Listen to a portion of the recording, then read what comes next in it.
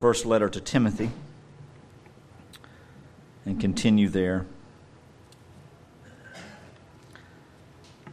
as we learn from the Lord in His Word.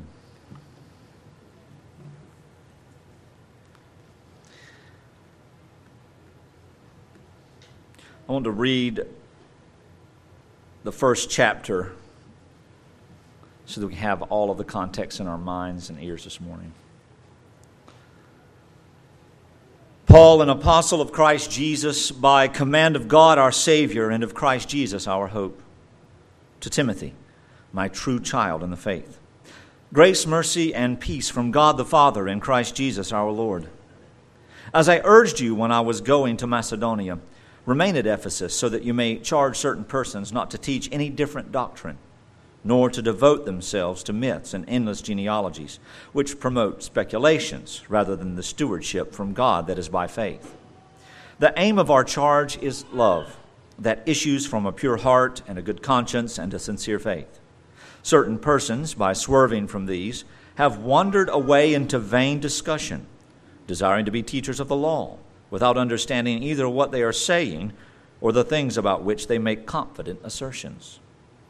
Now, we know that the law is good if one uses it lawfully, understanding this, that the law is not laid down for the just, but for the lawless and disobedient, for the ungodly and sinners, for the unholy and profane, for those who strike their mothers and fathers, and murderers, the sexually immoral, men who practice homosexuality, enslavers, liars, perjurers, and whatever else is contrary to sound doctrine, in accordance with the gospel of the glory of the blessed God with which I have been entrusted. I thank Him who has given me strength, Christ Jesus our Lord, because He judged me faithful, appointing me to His service, though formerly I was a blasphemer, a persecutor, and insolent opponent. But I received mercy, because I had acted ignorantly in unbelief, and the grace of our Lord overflowed from me with the faith and love that are in Christ Jesus. The saying is trustworthy and deserving of full acceptance, that Christ Jesus came into the world to save sinners, of whom I am the foremost. But I received mercy for this reason, that in me, as the foremost, Christ Jesus might display His perfect patience as an example to those who were to believe in Him for eternal life. To the King of ages, immortal, invisible, the only God, be honor and glory forever and ever. Amen. This charge I entrust to you, Timothy, my child, in accordance with the prophecies previously made about you, that by them you may wage the good warfare, holding the faith and a good conscience. By rejecting this, some have made a shipwreck of their faith, among whom are Hymenaeus and Alexander, whom I have handed over to Satan, that they may learn not to blaspheme. There's still so much. I don't know how long I'll be here. I really don't. I thought it would be a simple moving right along type thing. So we see and are reminded of the tone of the letter, the occasion of the letter, what Paul's intentions are, what he's hoping to accomplish. And what was really happening there is that there were these two men who were upsetting the faith of some. And their motives were speculative.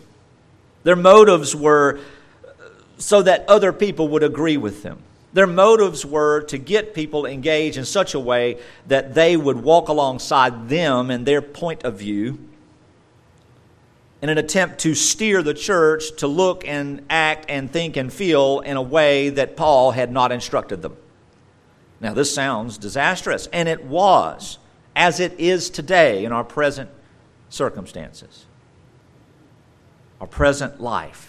And throughout all of church history, this type of thing has happened over and over again, and it will continue to happen until the Lord of glory condemns all those who do not belong to Him and establishes life eternal with Him for all those for whom He died.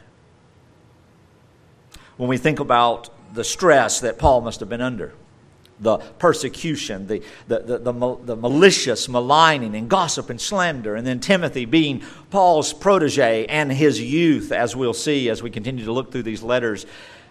Imagine what they would have gone through had they had social media in the first century.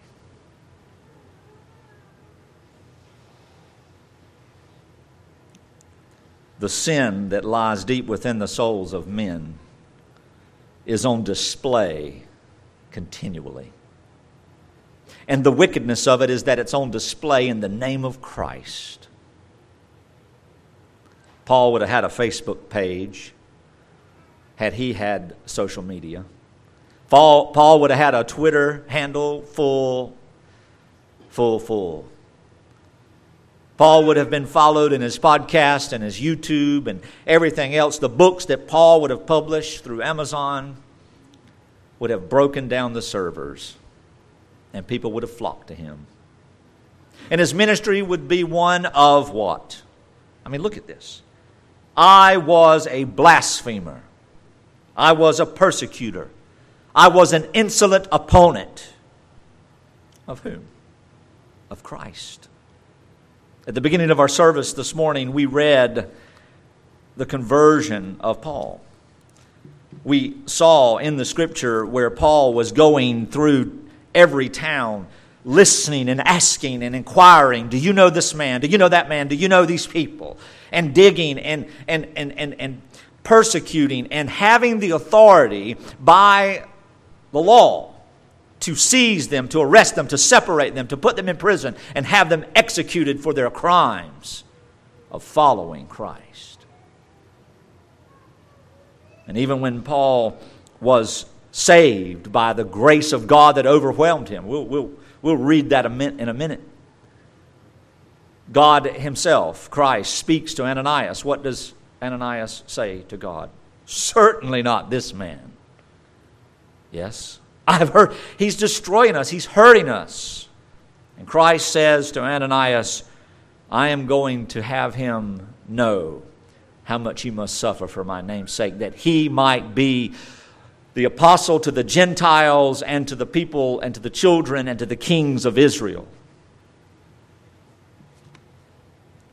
So when Paul writes this letter, he is not irate, indignant. He is not murderous at heart. He does not want to show Alexander and Hymenaeus his divine eye of absolute authority and superiority. He wants them to change. He wants them to change, that they would not devote themselves to these things and that they would not teach these things. And when that took place, he would have rejoiced because there would be great unity. And Paul looks at these two men as he sees himself.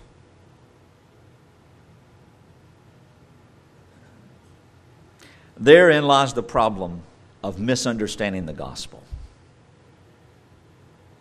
When we misunderstand the gospel, our testimony is often humanistic. When we misunderstand, we also misapply the gospel. And when we misapply the gospel, we don't love people. We don't submit to the Scripture. We don't live in silent service to one another, but we make known our thoughts. We accuse. We write our own narratives. We believe a lie. And then we get as many as can be obtained through whatever means to come around and do the same with us. For then, when others are walking in our beliefs, we feel justified. Was that not Paul? Did Paul not spend his entire days before his conversion longing to see purity in the household of God, longing to see doctrine firmly planted in the right place, you know? Could you imagine the tenacity of Paul? Could you imagine someone who calls themselves according to the law of obedience, perfect to the Philippians? Paul, according to the law, he says, I was blameless. In other words, there was no man breathing on the planet who could bring a charge against Paul. For what Paul was doing was out of burden and concern for righteousness. The problem is, Paul did not know righteousness if it had slapped him in the face And in order for him to know it, it had to slap him in the face. So when we read Timothy, when we read this letter, we cannot divorce the reality that Paul sees himself in these men. That's why he says it. The point of this introduction is not to establish this strong, tactical, soldier-like, war-minded heroism against this uncanny, unholy, satanic, false teaching. He wants to remind Timothy that he was just like them. He was just like them. And that what God can do is greater than any man could ever perform. God's prescription in Scripture for His work in His people to correct error and to reveal sin and to bring to salvation and all the things related to His sovereign grace are His to do. But beloved, I imagine there were many committees in First Ephesus. I imagine there were some meetings in First Ephesus. I imagine there was some camel comms. Hey, watch out! And Paul told them all to shut down and to serve. See, this is a letter to an elder, and the elder is instructed what to instruct the people. When pastors, elders, much different than preachers. Preachers are not shepherds. Anybody can blah, blah, blah, blah, regurgitate. Okay? Anybody can teach. There is a giftedness to it to some degree. Paul was not gifted in teaching. He was not. Matter of fact, he probably could not even speak a sentence clearly, for he expresses himself in such a way that I did not sometimes come and speak plausibly. So when I sound like a buffoon, I'm thinking maybe I'm sort of like Paul, which happens often. And Paul was a shepherd and an apostle, and he taught the shepherds of the church to shepherd the people. We herald righteousness by preaching the gospel. And the scriptures, as they give the gospel, we remind the church of the foundation of grace. That we are saved by grace, and the gift of faith is ours to hold and to experience, that it points to the finished work of Christ, and we are at peace with God, and we are clothed with a righteousness that is not our own because of what God did to crush His Son.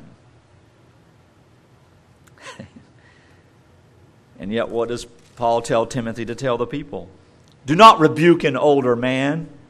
Young men, don't you dare say a word to a man older than you. Don't you dare tell anybody anything about him that could damage his character or reputation. How dare you, you pathetic man. You see, don't ever rebuke anyone who's older than you.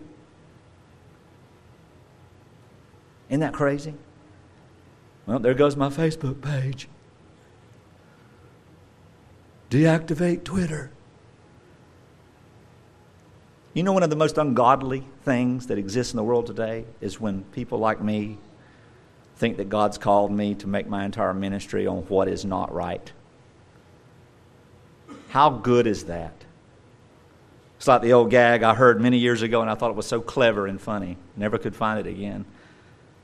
They want to get you to watch the rest of the news, so they put the weather at the end, right? 90 commercials, 10 minutes worth of news.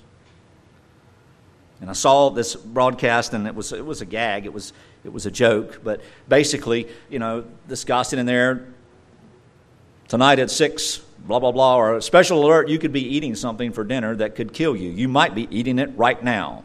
See, it's at 8. I mean, and we live in that fear and that anxiety of what is not true. Let me tell you something, beloved. Anytime we are operating in any spiritual way of living out the gospel and it comes from fear, anxiety, or horror or terror, it is of Satan. It is demonic. Ephesians 6 tell us it is not against flesh and blood, but it is against the principalities and the powers of darkness that Christ has crushed and overcome. Call that which God calls what God calls it. And so Paul is not fighting against Alexander and Hymenaeus. He's fighting against the enemy who is already lost. So you know what Paul's spirit was? I'm good.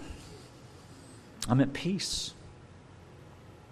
You know, even when we're upset or angry, we can be at peace.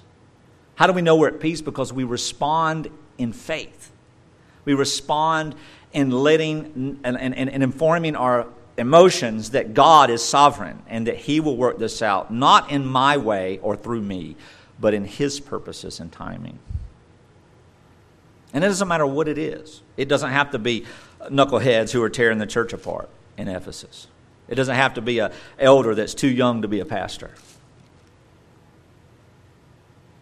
who doesn't really have the chops to know how to do it, so Paul had to teach him how to do it. It doesn't have to be, it could be your work, it could be your marriage, it could be your own mind and the way you think, it could be your health, it could be whatever it might be, it could be the loss of a loved one, it could be all these things. But rest assured, beloved, that God is sovereign over it all. God is sovereign. And that doxology that Paul gives to the King of ages, what king is over the King of ages? No king at all. So what king should we fear? The King of ages. And what does the King of ages say about fearing Him? Fear not, for I am with you. The psalmist would even say, your rod and your staff comfort me. And you lead me. Not shove me, not throw me, not kick me. You lead me into green pastures and by the still water, this tranquility, this peacefulness that the God of grace gives and grants His people. But our flesh is at war. The enemy is always snarling, and he always uses others in the midst of us and even ourselves to put us in great fear and anxiety. There is never a time when a child of God should fear anything or anyone or any circumstance, yet we do. There's never a time where we should be suspicious of people and wondering, God's going to get me if I don't do something about it. No, He is not. And because of that, I know when that is the place that that person does not know, nor does he or she understand, nor can they apply the gospel of free and sovereign grace. You see? But yet we're all going to fall into that. What? So how do we overcome those things when our flesh rams up against God's sovereignty? The Word of God comforts us. The people of God have been prescribed to be together that we may equip and minister to each other, to meet one another's needs in such a way that the world looks on and says, this is odd. This doesn't make sense. How are you at peace? It surpasses all understanding. Remember, we talked about that text last week.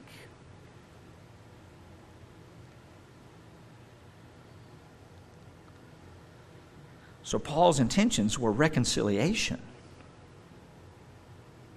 Paul's intentions were unity. Paul's intentions were that the elders wage the good warfare by teaching and instructing both positive and negative doctrine, to correct, to rebuke, to train. What are some other things that the church is told to do? You regard the older man as you would your father. And then you regard your younger men as you would your brother. Older women as mothers, younger women as sisters, in all purity. You know, as a father, as parents, for those of you who are parents, you have had a season in your life where your children were almost grown. You know what that means? Almost grown. They're grown. They look in the mirror and they're like, man, I'm grown. And then they come out and they try to assert that grownness. And you remind them very quickly, they ain't grown. Why? Go to your room. Give me your phone. Boom! Ah! If you was grown, you wouldn't have a room here, and that would be your phone. You see what I mean? You ain't grown? You got a mustache? That don't mean nothing. I know some boys shaving at 12. It don't mean nothing.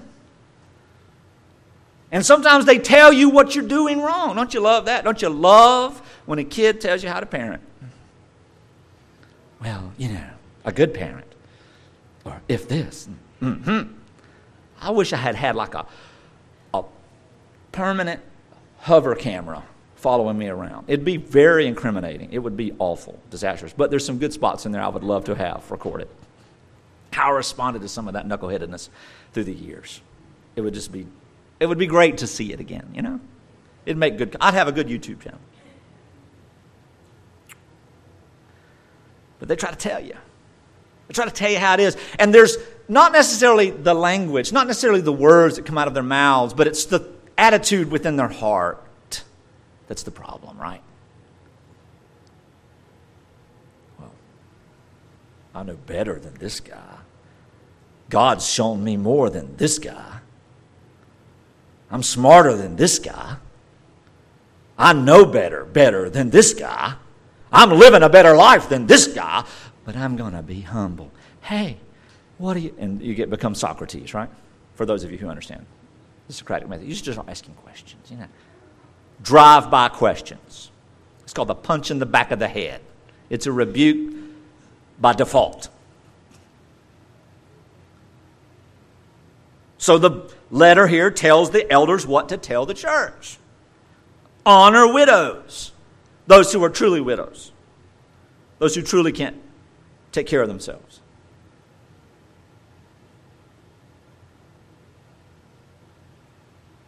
And so on and so forth. There's a lot of things. Let all who are under a yoke as bondservants regard their masters as worthy of all honor. I mean, that's strong, isn't it? That is completely not woke, whatever that means today. It means a lot to a lot of people. And I'm not making fun of that. We need to wake up and see some stuff, right? But we need to wake up and see the Scripture. We need to wake up and understand how to read it. And that's my job. That's the elder's job. Dave Barnes, Jesse Bates, James Tippins. The men who, in agreement in all things, do what is best for this church according to the Scripture.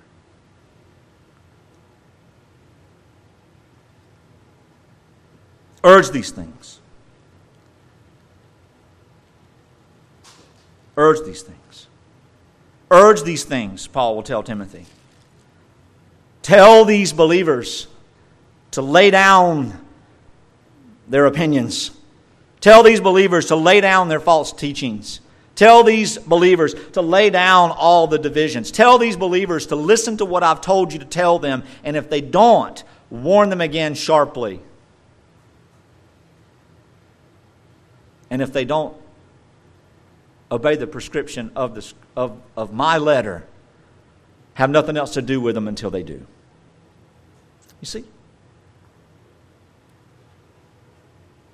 Have you ever had a friend tell you to get lost? I have. Right to my face. And it was hard. And then I realized how important what I was talking about was to him. You're hurting my feelings, and what you're trying to do is ugly. And I was thinking about that this past week. I'm going to start saying that to people. What you're doing is ugly. It's mean. Because see, we can hide behind sin, right?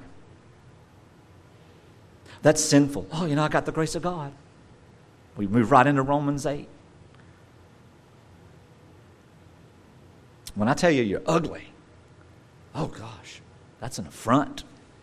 Because we'd rather sin against God who's gracious than be ugly or mean or hateful. But being ugly, mean, and hateful is a sin against God.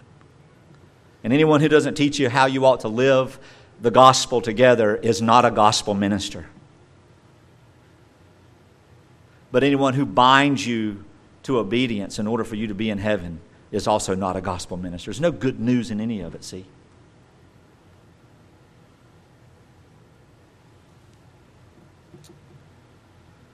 Paul was Alexander.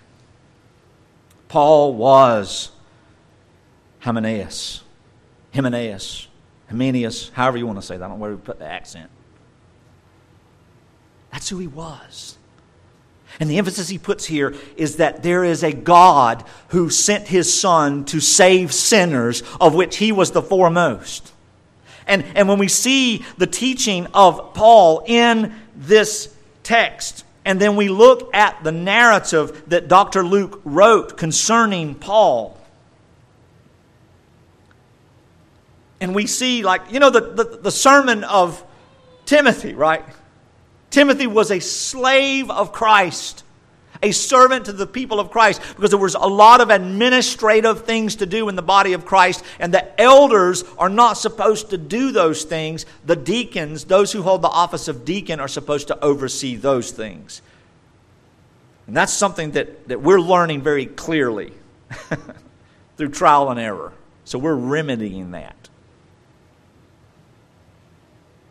Picking back up where we were from 2 years ago to remedy that, to install deacons in our fellowship. But Stephen was a deacon, and Stephen was a humble man, and Stephen didn't speak out against anybody, and Stephen did the work that God had called him to, and Stephen was considered a righteous person in his life. And they couldn't stand it because he followed the prescription of the apostles, and he did what was right according to the teachings of Jesus.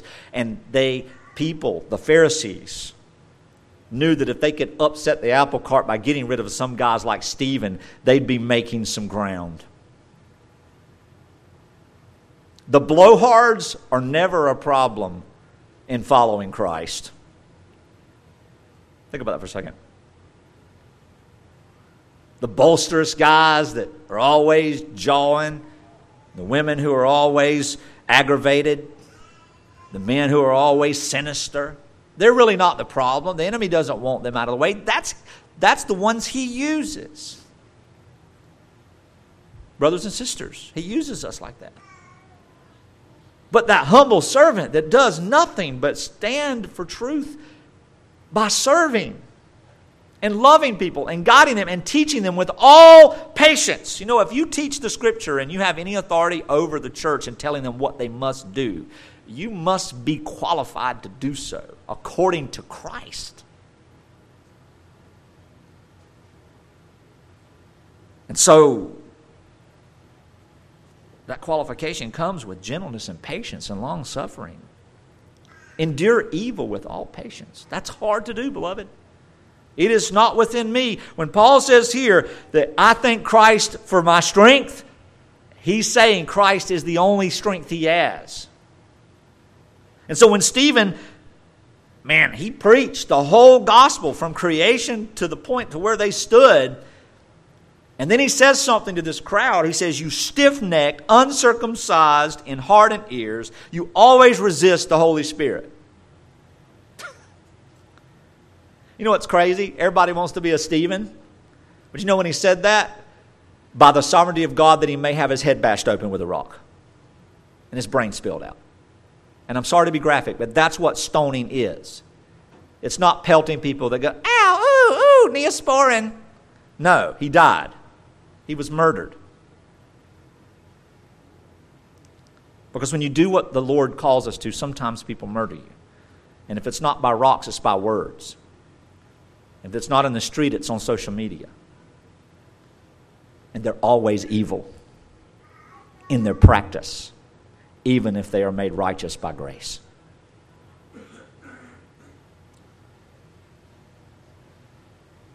As your fathers did, so do you. Which one of you, the prophets, did your fathers not persecute?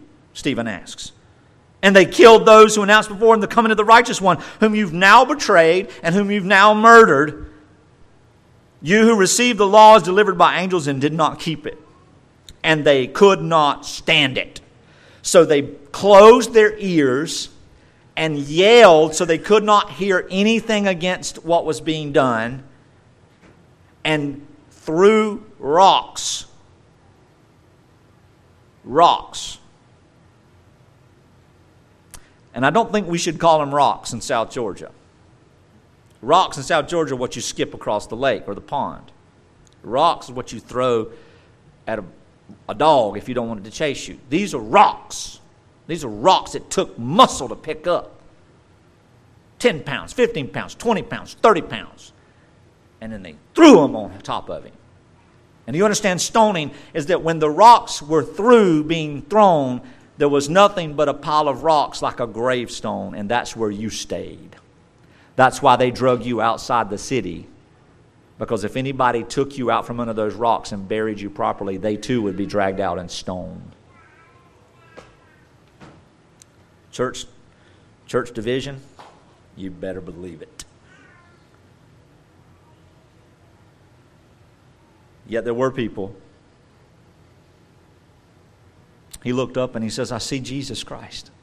I see the Son of Man standing at the right hand of the Majesty on high. And they killed him where he sat. And then some unknown people made much to do about Stephen's death, took his body, carried it through the streets, lamenting loudly, and buried him, never to be heard from again. We don't even know their names. They didn't get enough. They weren't long enough to be tagged. They didn't live long enough to be tagged. In chapter 8 of Acts it says, and then Saul approved of this execution, and there arose on that day a great persecution against the church in Jerusalem, and they were all scattered throughout the regions of Judea and Samaria. They had to run for their lives, except the apostles. Devout men buried Stephen and made great lamentation over him, but Saul was ravaging the church and entering house to house, dragging by the head, dragging by the arms, dragging by the feet, men and women, and committed them to prison. People, before they picked up their stones to follow suit to kill to kill Stephen, they laid their garments at the feet of Saul to show legally that what they were doing was authorized by the Sanhedrin. And now this man is telling the elders of Christ Church how to operate, how to deal with conflict. Why? Why? Because the minute that we think we have what someone else doesn't have, and the minute that we think we are the great licensed persecutor of God's people or the protector of God's people in any prescription outside of what Paul and James and Peter and those have written to us, we make ourselves to be God. And beloved, there's no hope in that. There's no peace in that. And so the only hope we have in any of it is the hope that we've been given by grace, sovereign and free. Listen to this. I received mercy. The latter part of verse 13 of 1 Timothy 1. I received mercy. And we've talked about grace. We've talked about grace being greater than the anxiety of our circumstances. We've talked about grace being effectual unto salvation. Now we see that Paul never forgot. He never misapplied the gospel because he knew who he was.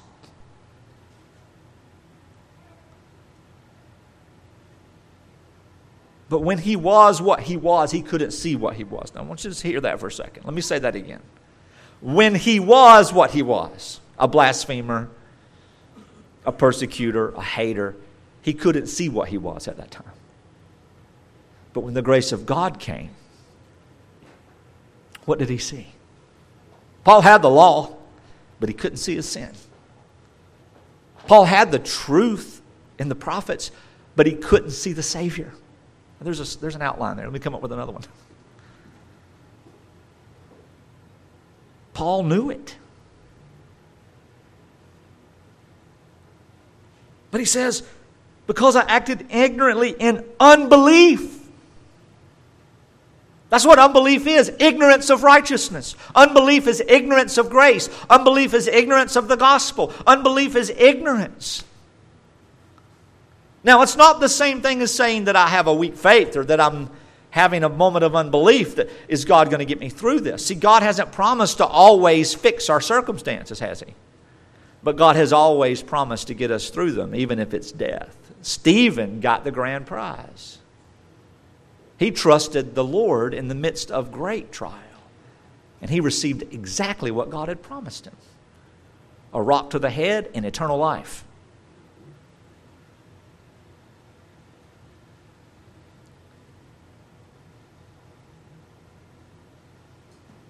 And the grace of the Lord overflowed for me with the faith and the love that are in Christ Jesus. See, God's grace overflowed in Paul, and he has so much faith. He has faith to believe in the faithfulness of Jesus. He has the love of God that takes away all fears. And the very next thing he says, the saying is trustworthy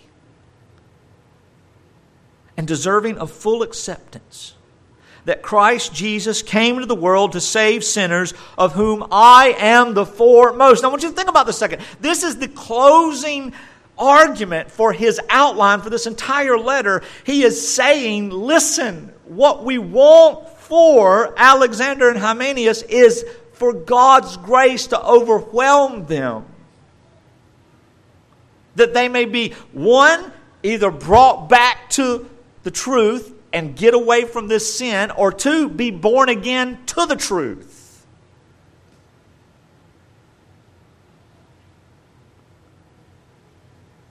Jesus came in to save sinners. So why would Paul not be a great candidate for salvation? You see, that's the trouble, isn't it, in our culture? That's the trouble. We put so much emphasis on salvation experiences, time and date of conversion. And I know some of you understand that and know that. I know some of you have had really hard lives or been in a place where you knew you were deep in sin. But sometimes those testimonies are, God changed my life. He took me out of drunkenness to soberness. Okay, great. Give the Lord credit for bringing you into that, but that's not eternal life. Being sober is not being born again. I know a lot of regenerate people who are drunks. You see. And anyone who says, well, they're not born again, they don't know the gospel either in that moment. They're not applying it correctly. So we have to be taught the implications of the gospel. We have to be instructed. And we're not going to know that which we haven't been taught, and we're not going to know that which we haven't studied. God, the Holy Spirit, does not, through closed Bibles, teach anybody anything at all. We're not Gnostics. There's no divine spark. There's no extra special hidden movement of the Holy Spirit that we go to bed dumb and wake up smart. Go to bed ignorant and wake up with knowledge. It doesn't work like that. Even we who, musicians-wise, that can look at a piece of music and then wake up with it memorized, we still had to have the source. You see. You have to look at it. Even geniuses who can memorize everything, they have to see the source. Beloved, the same is true for the gospel. Paul would have said he was in the gospel. He was waiting for Messiah. He did say that. That's the point. That was his role. But yet he couldn't see the Messiah standing in front of him. Why? Because as Jesus tells us in John 3, it is not of man to see. It is not of man to live. It is not in man to choose to believe. Believing isn't a choice of man. Believing is a gift of God. Because anytime we can logically break down something by which we can see if it's worthy of belief, we have done that on our own, and then we want to give credit for it. Thank you, God, I'm not like that guy who knows not this doctrine. Well, guess what? The one who says, oh, God, propitiate for me. That's the one who's been born of God, not the one who has it or who says they have it. Self-righteousness comes in many forms. Paul was a self-righteous person. Then God took him out of darkness, blinded his eyes, gave him spiritual sight, and set him on a trajectory to suffer as no man has ever suffered, for several reasons. One, because through suffering comes great reward. Secondly, because through suffering comes great humility. And finally, through suffering, we see the power of God only in Paul's life. And there's probably a lot more that I could think of if I had an hour. And that just comes from what Paul said. I delight in my suffering. I fill up what is lacking in the suffering of Christ for your sake. That is for the church, you know. Why would God save Saul? Because only God could save Saul. Saul is an elect person. Saul is one that God has foreknown before the foundation of the world. Saul is one for whom Christ died, and he hated Christ.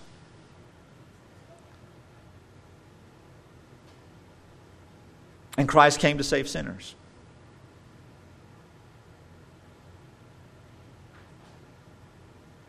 A testimony of grace is one that says Christ has saved me. This Christ. What Christ? This Christ. What gospel message? This message. This truth. This is the truth.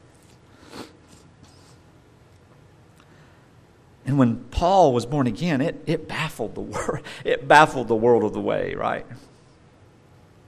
I mean, do you ever really trust the guy that tried to kill your family? I know I was trying to kill you and all, but we good, right? I got Jesus now. We good? No, we ain't good. Get out of my yard. I mean, I'm sorry. And Ananias wasn't going to be like that either. None of the others were going to be like that. So Jesus had to give Ananias a vision. Because unless Jesus pops up in here and tells me to trust certain people, we're not going to trust them. Who? The guy tried to kill me and my family. He killed my grandparents and all my dogs.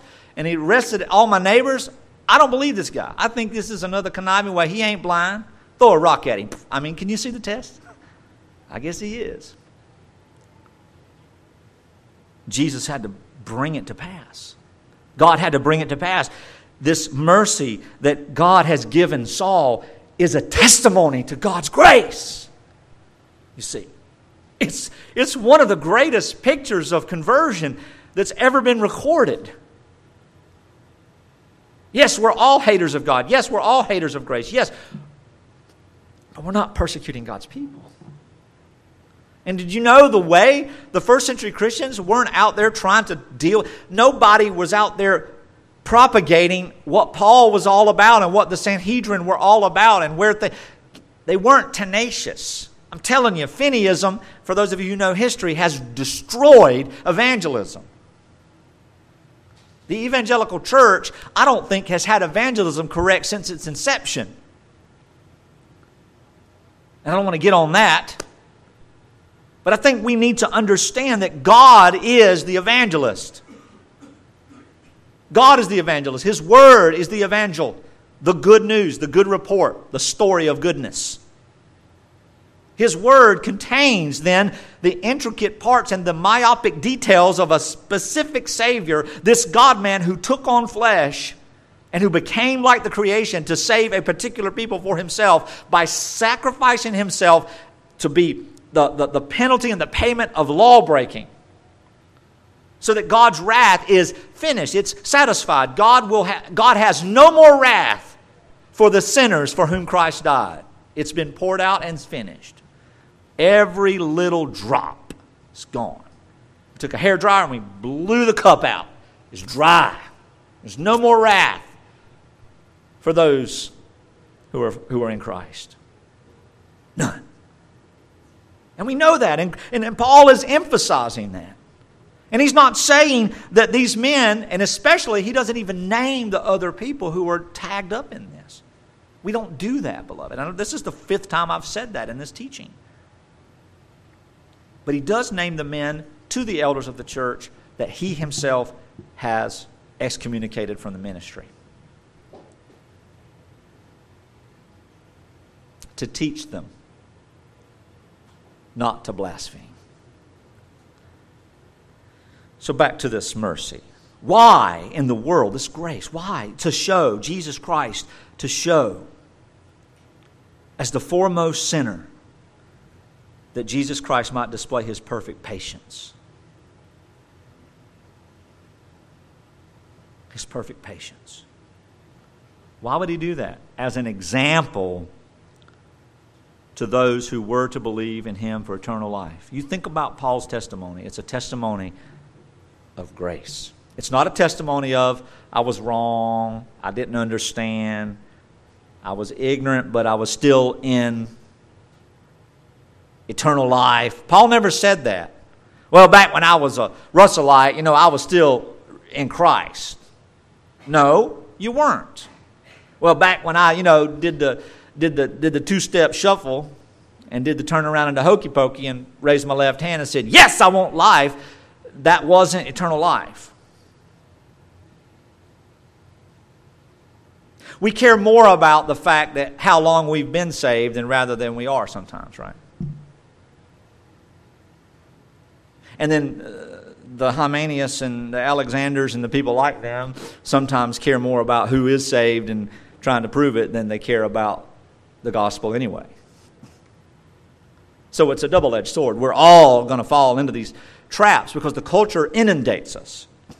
So we can come in here today and we can spend an hour emphasizing the gospel, which is the grace of God for salvation to save sinners, of which Paul is the foremost, and we can find kinship and unity in that and celebrate that with one another. And then one day when some of you come up and say, you know what, today I see the gospel clearly and I've never seen it before, I rest in Christ.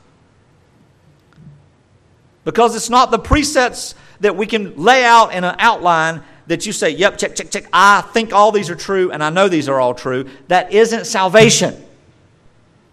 That isn't regeneration. And I'm sorry that the Reformed tradition has butchered that for so many hundreds of years. It's not salvation. For those of you who know Presbyterian history in the early 20th century. I'm sorry.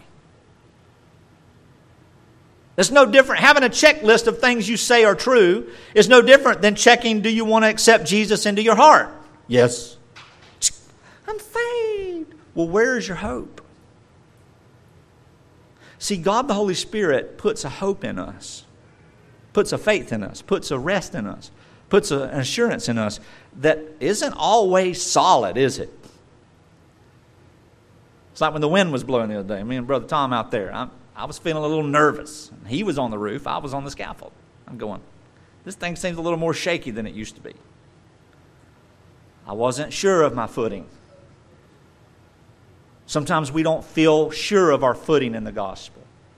And the last thing we need is someone undoing the power of God in our lives by trying to weed through all the nuanced things that they particularly feel is necessary in order for them to consider you a believer. But there are some essentials. And one of those essentials is that it is not by the will of man. It is not by the decision of man. It is not a choice we make. It is not an aha epiphany. So regeneration is not an aha epiphany. The grace of God does not give us an epiphany. We get an epiphany when we're in the shower. We get an epiphany when we read a good book. We get an epiphany when we study and we philosophize. We seek out the truth and we look and we think. Let's just learn that. That means thinking, to seek out what we know. But Paul says the grace of God overflowed for me. The love of God, the power of God unto salvation, that the Spirit of God stopped me in my tracks. And everything that I thought I knew about grace and the gospel and everything that I thought I was in Christ was manifest to be dead works. Dead works. And we give up all of that, don't we? What does Paul say? Everything that I had, I counted as loss. Everything that I was, I counted as loss. Because that is what the grace of God does. And so that those who saw me coming down the road and went, we're going to die, they got a message of life from Paul instead of death. They got a message not of the letter that kills.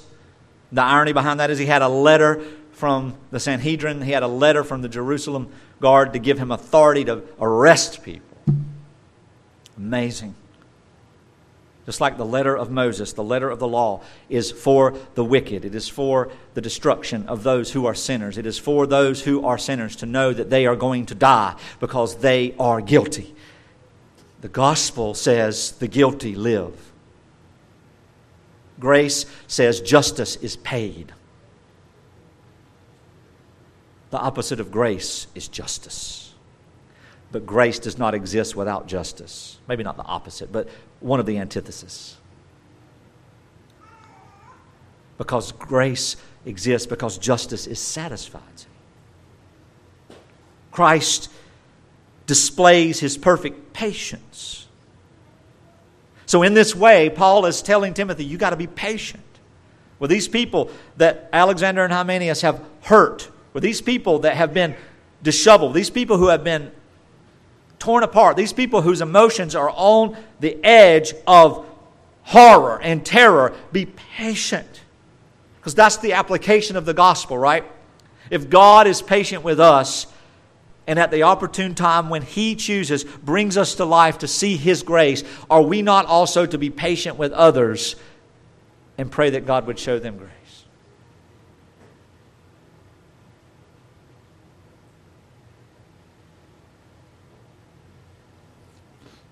And then that doxology that we looked at last week.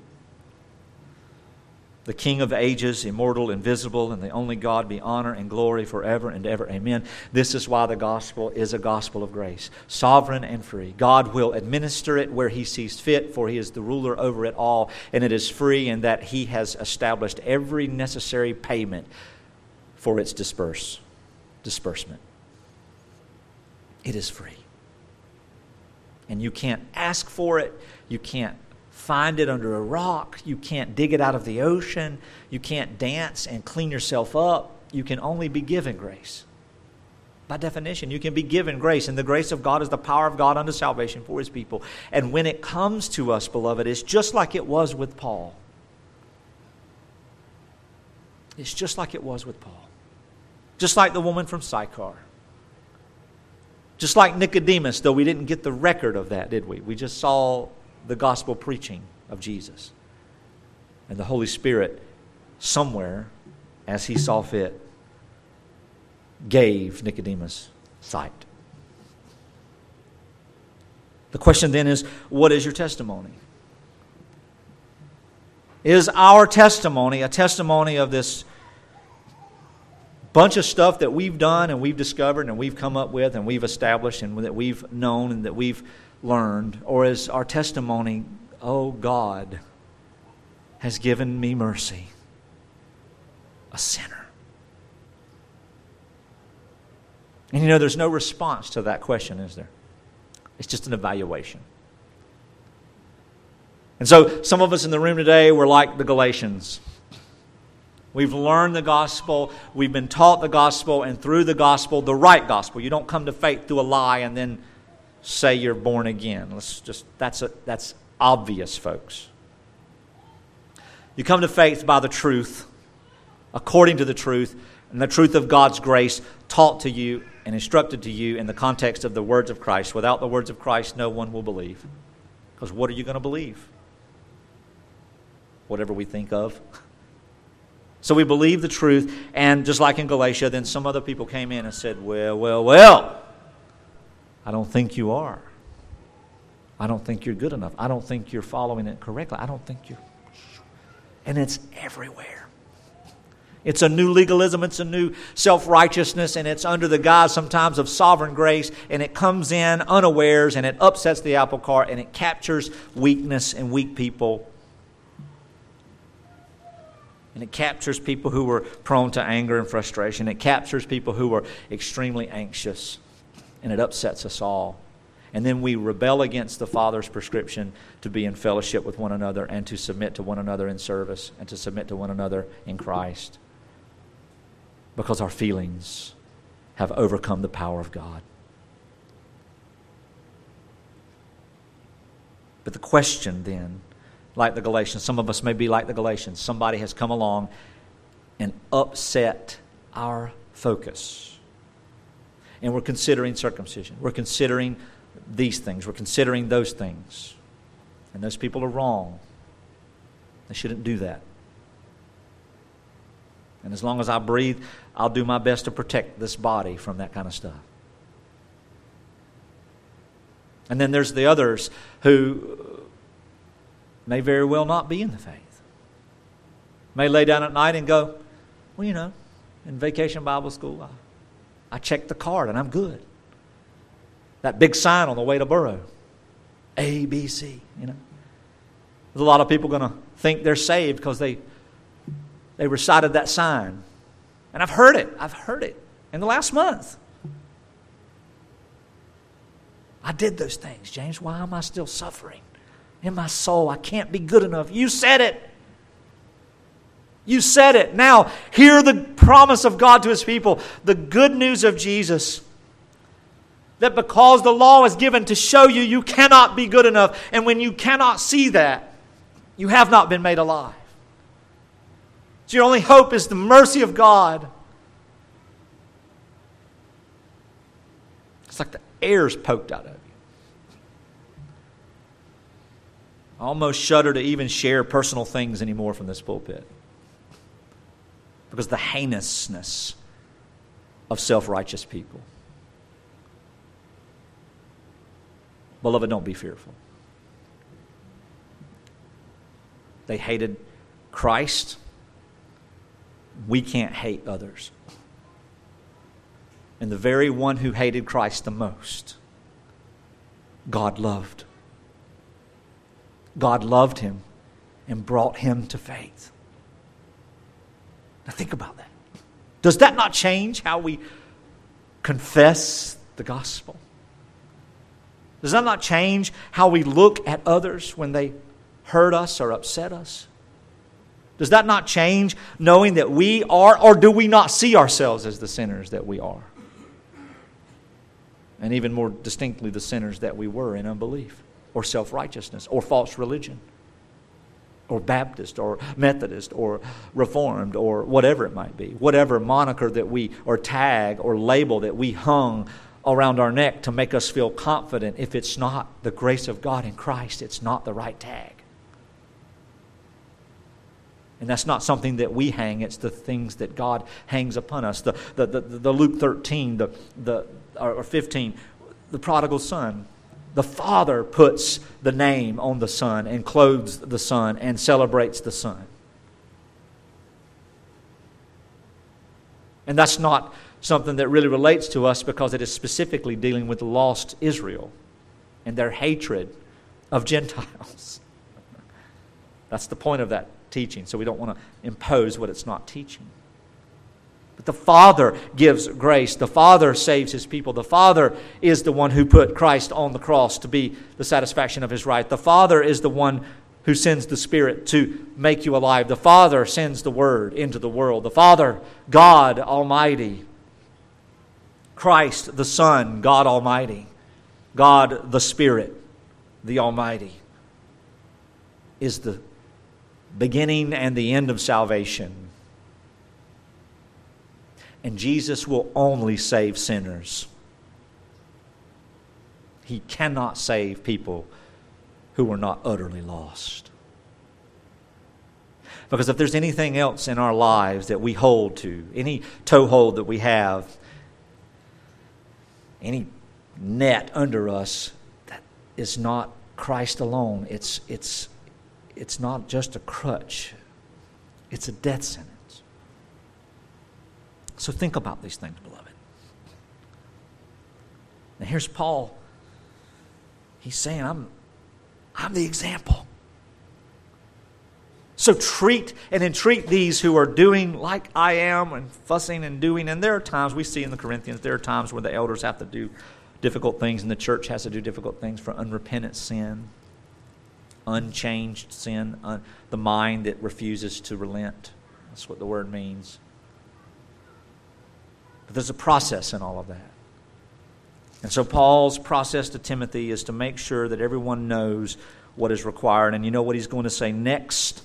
He's going to entreat Timothy and entrust Timothy to understand that there are people in the church of Christ who make a shipwreck of their faith because they fall away, not apostatize, not prove themselves unconverted, but fall away into certain sins, into certain thinking, into certain ideas. And we are to bring them close. We are to encourage and to teach and to correct and sometimes to rebuke, as the Scripture gives us instruction, all the while holding fast by faith to the grace of God who has saved us. And then we're to pray. You know what happens when we act and speak and try to manipulate other people in our lives to come alongside our ideas and understanding of things? We don't trust the Lord. But when we pray, we let Him have it. Which is sovereign? Our actions or the Lord's? So, beloved, as we finish up today and as we think about these practical things, it can be very flustering. Because we can come to say, oh, wow, I'm a mess. I'm not doing it right. Amen. We all tell the truth when we say that. And then we can all tell the truth and be settled in our spirit to know that Christ has saved us. His perfection is ours. His obedience is ours. His righteousness is ours. His death is ours. His life is ours. His glory, listen to this, is ours. For as He is, we also will be. We will share in the glory of Christ. Why? Not because of how faithful we are, not because of how good we've been, not because of how transformative the gospel has been to us, but only because Christ, in His mercy, gave Himself for us. So we rest therein, and that is our only hope. That is the testimony of grace. And it should inform every word, thought, and deed that flows through us. Let's pray. We thank You, Father, for the opportunity to hear and to think. Father, You've written Your word that we might only not learn, but also think. So help me think, and help the church think. And Father, we ask that You put a stop to the nonsense in our world.